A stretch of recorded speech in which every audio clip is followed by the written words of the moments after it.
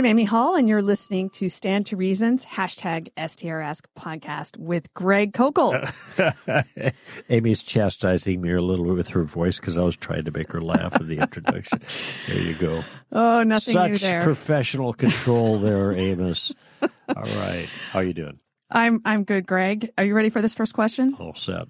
Okay. This question comes from Josh Carey. A response to this would be helpful. Not to shade religious people, but it's kind of chilling how some folks praise Abraham for being willing to kill Isaac for God to prove his devotion. Like, I don't know about y'all, but if God told me to kill my son, I'd kind of be like, maybe this isn't the God for me. Okay, I get the question, and a lot of people have raised this objection as a challenge to the legitimacy of Christianity. There's more to the story, though, that we learn in the book of Romans. I think that's where we see it. Is that right? If I know what you're thinking of, it's Hebrews.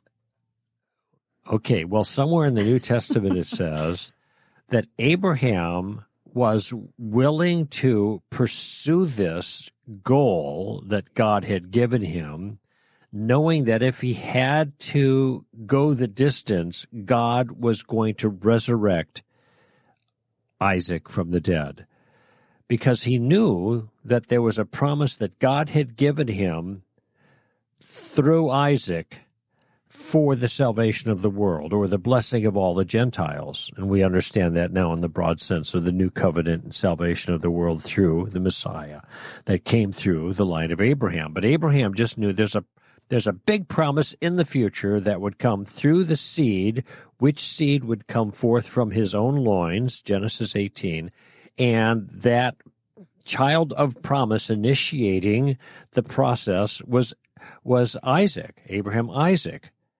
And therefore, if God was going to take the life of Isaac, which it wasn't clear that Abraham understood that this was actually going to take place. And in fact, there's an indication in the account that he didn't think God was going to press him on this, but he's simply following the instructions, okay? If it turned out that Isaac lost his life, he was convinced God was going to raise him from the dead.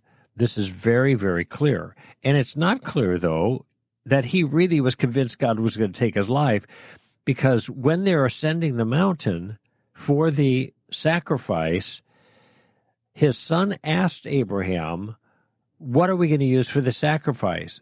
And Abraham said, God will provide the sacrifice. So I understand this is a bizarre circumstance, but you have to put yourself back in a certain sense, 3,500 years? Abraham, that's 4,000 years or so. Yeah, I think that's right. So you have to put yourself back there in a very primitive circumstance. Now, Abraham, I think, was pretty aware that child sacrifice wasn't okay. But he also had reason to trust in the holy God. Remember that this was the same Abraham that bargained with God for Sodom and Gomorrah, saying, how can you destroy the just with the unjust? And bargained him down to, if there's just 10 righteous people there in Sodom and Gomorrah, then will you spare the city? Which God said yes. So Abraham had a very rich sense of the justice of God, the moral excellence of God, and therefore when he's given this command, he just follows the command of the good God, figuring one way or another that good God would work it out. Either he would not require the sacrifice that he told Abraham to make of his son, and that's hinted at in the text itself, or, and we learn this in the New Testament, if God goes through with it, he's going to have to resurrect Isaac in virtue of the promise he made to Abraham in Genesis 15. Now, does that totally sanitize it for modern ears? Probably not.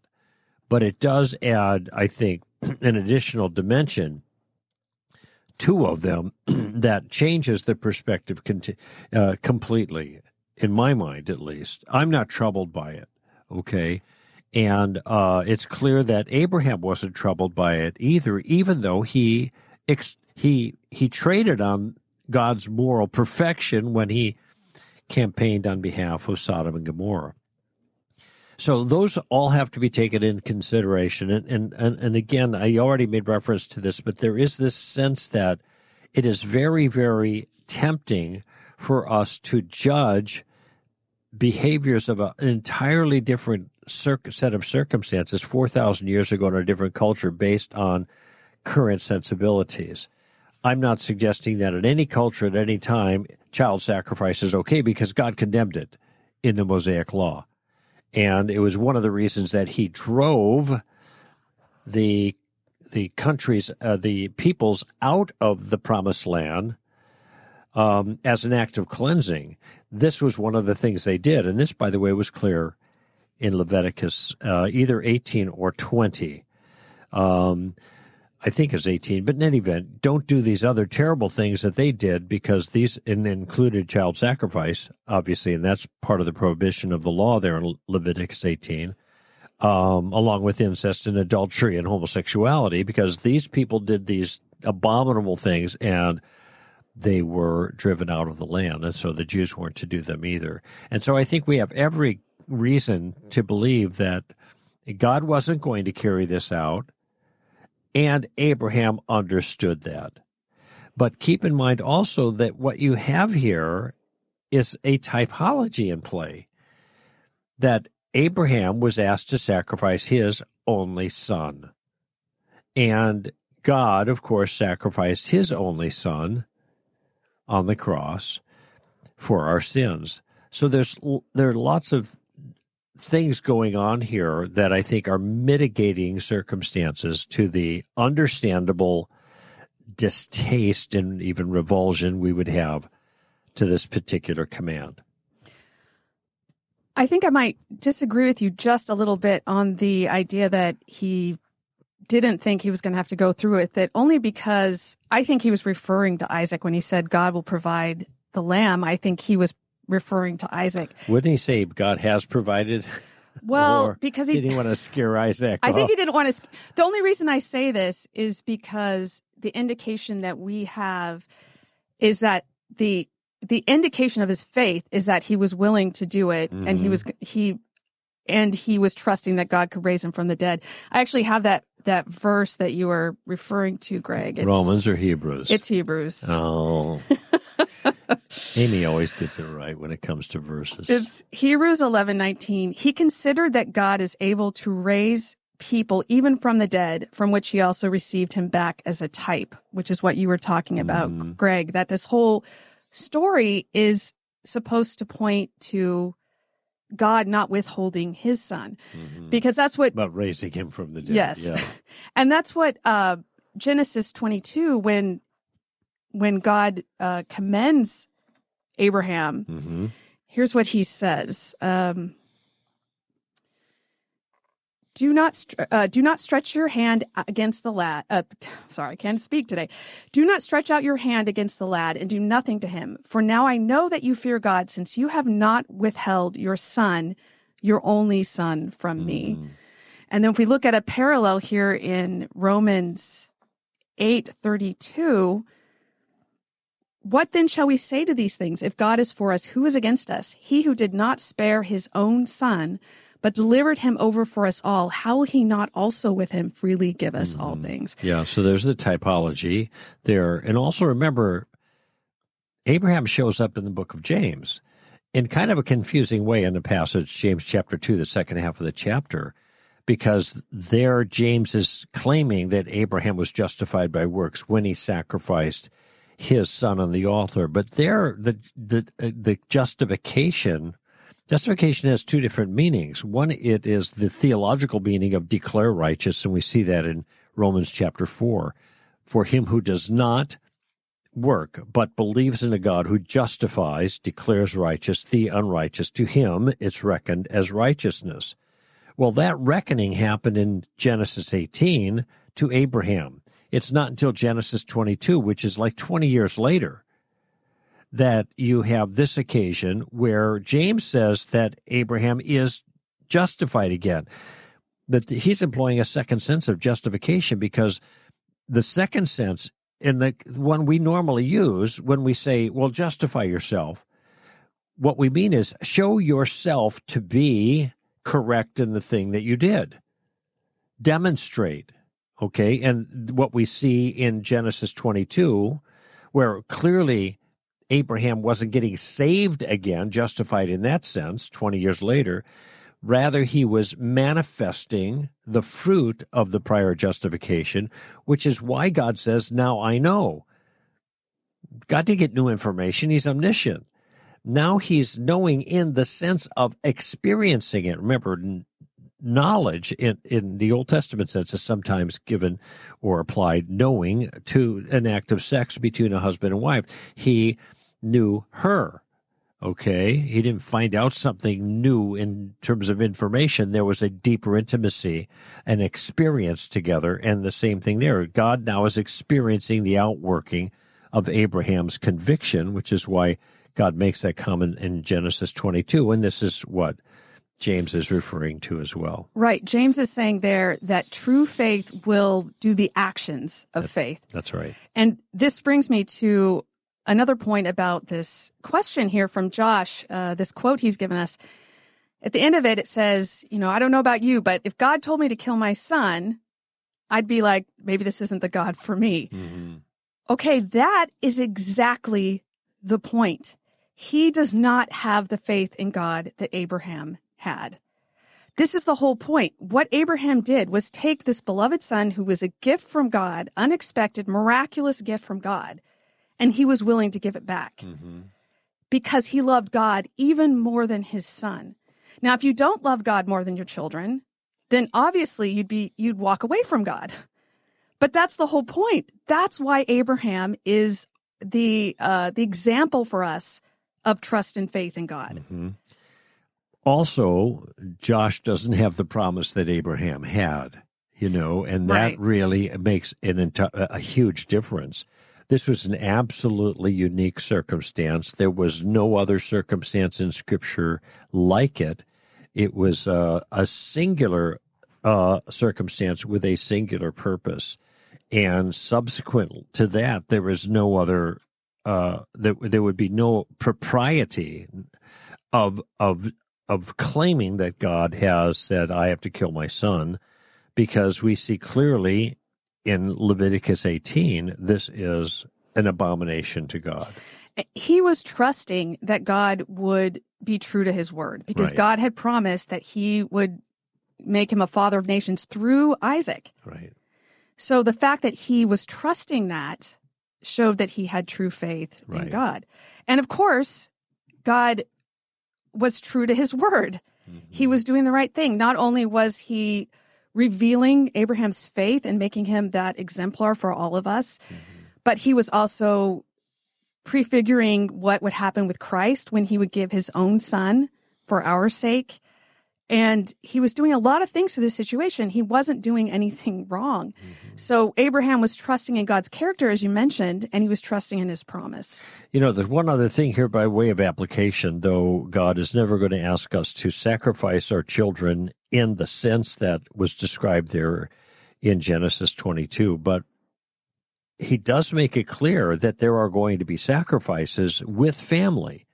And it's just interesting how this plays out in modern times, because Jesus said, I will send, in Matthew 10, I will set mother against daughter and father against son, etc., etc., etc.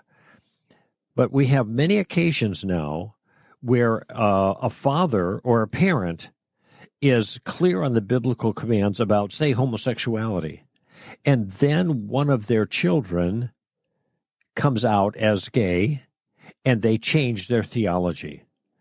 In other words, instead of obeying God with regards to their theology and, in a certain sense, sacrificing the relationship that they have with their children, not because the parent wants to sacrifice it, but because the children will put it on the altar of sacrifice since the parents don't affirm. Okay? Instead of suffering that sacrifice, they turn their backs on the truth and then affirm what God says is an abomination. And there they are choosing their children against God. They are not willing to sacrifice that relationship in that sense. Now, I don't think we need to sacrifice the relationship from our side. We shouldn't. But when push comes to shove, and it often does in these circumstances, that is the price that the child is going to demand from the parent, unless you affirm, I'm cutting you off, for all intents and purposes. And the parents end up affirming. So there's a kind of parallel here. It's not a bloody parallel, but there certainly is a parallel in what's going on in our culture today. And when people do that, they are showing where their loyalties lie. And again, this comes down to your view of God. Do you see God as greater and more desirable than everything else that you have, or do you not? Mm-hmm. So if you're like this person Josh is quoting, and you don't see God as great, then you're not going to give up anything for him, of course. Right. But if you see him as he is, then you'll be willing to give up everything.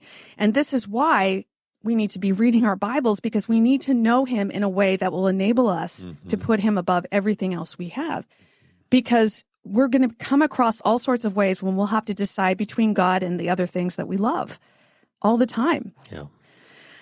All right, Greg, here's another question. It's actually related, and I think you might not have much to say since we've said so much about the topic already, but this is just from this is just from a slightly different perspective about the same event.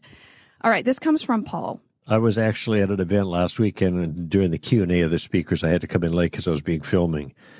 And I walked in and sat down, and I said, I don't know what you're talking about, but I have an opinion about that. Well, we're glad you do, Greg, or we wouldn't have a show. So thank you for that. All right, this question comes from Paul. Those who teach the hearing the voice of God principle are usually consistent in telling people God won't tell you through various nudges to do anything that would contradict Scripture. Is Genesis 22 a counterexample to this principle, or is Abraham's circumstance too unique to draw a more broad application? Scripture tells us not to kill an innocent person, but God clearly told Abraham to do so. Though I understand from another of your podcasts that Abraham knew that Isaac would survive the ordeal. Okay, so I there's a couple things I can say about this quickly. First of all, the injunction regarding hearing the voice of God, that we shouldn't do anything that we think God is telling us to do that's contrary to Scripture. Okay, there's a prior step. And the prior step is the methodology that you're using can't be contrary to Scripture.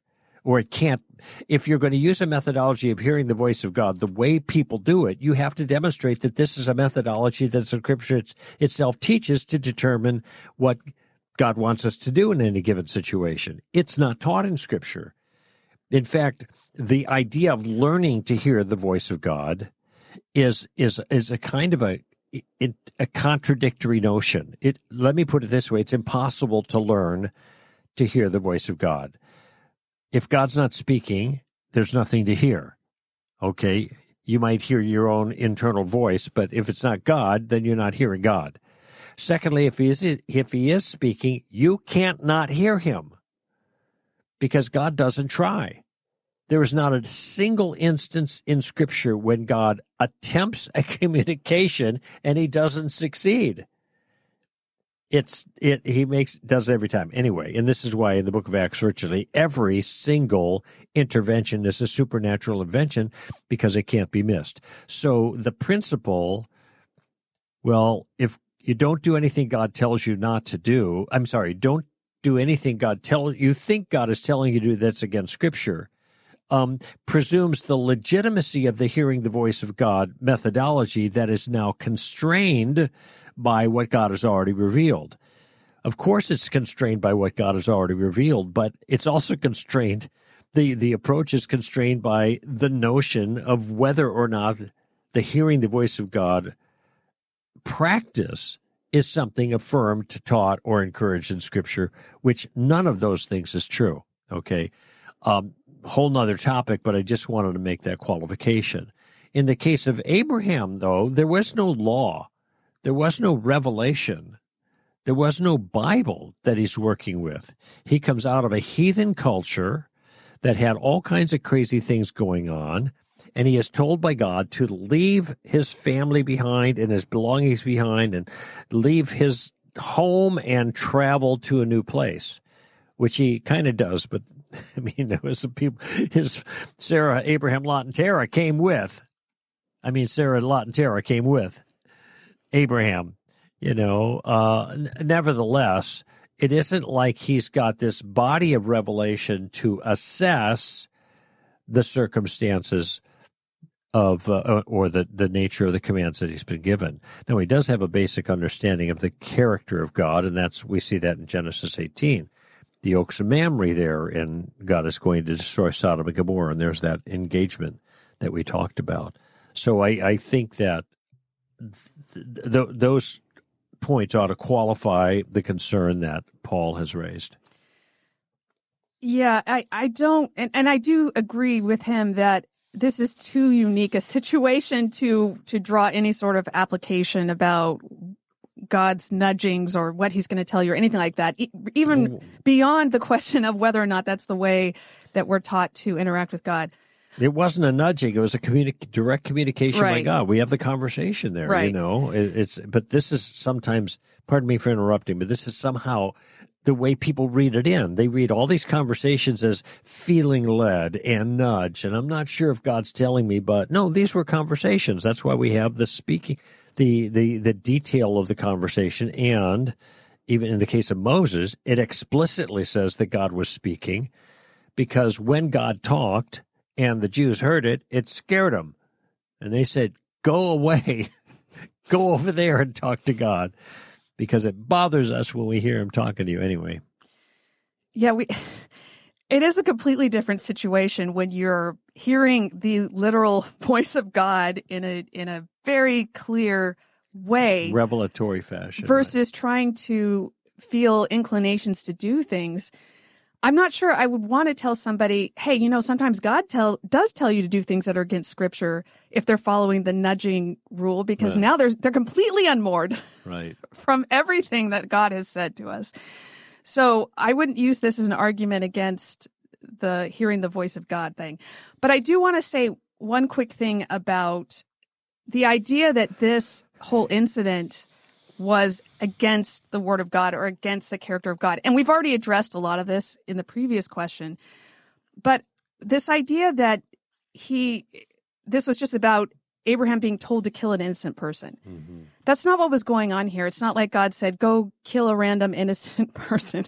That's not what's happening. What's happening here is he was being asked to return the gift God had given him to God. Mm-hmm. God who has, we've talked about this before, God who has the authority to take any life he wants, the God who gave this particular life for a particular purpose, again, and that he wanted to prefigure Christ. All these things that we talked about are playing into this. It wasn't just kill an innocent person and prove that you're willing to do that. Mm-hmm. It's not what that was. So I think we just need to look at this whole situation in light of everything the Bible says about it and what its purpose was and God's authority to take life. I mean, we think about what he did in the flood, killing the firstborn of all the Egyptians. And then he tells the Israelites. In the Exodus. In the Exodus. In the flood, he got all the firstborn, did I say flood? Sorry. And the second, third, and fourth, and fifth. That's right. So. Got them all. And then he says, I own all of your firstborn now. And now you have to offer sacrifices for your firstborn to redeem them. Right.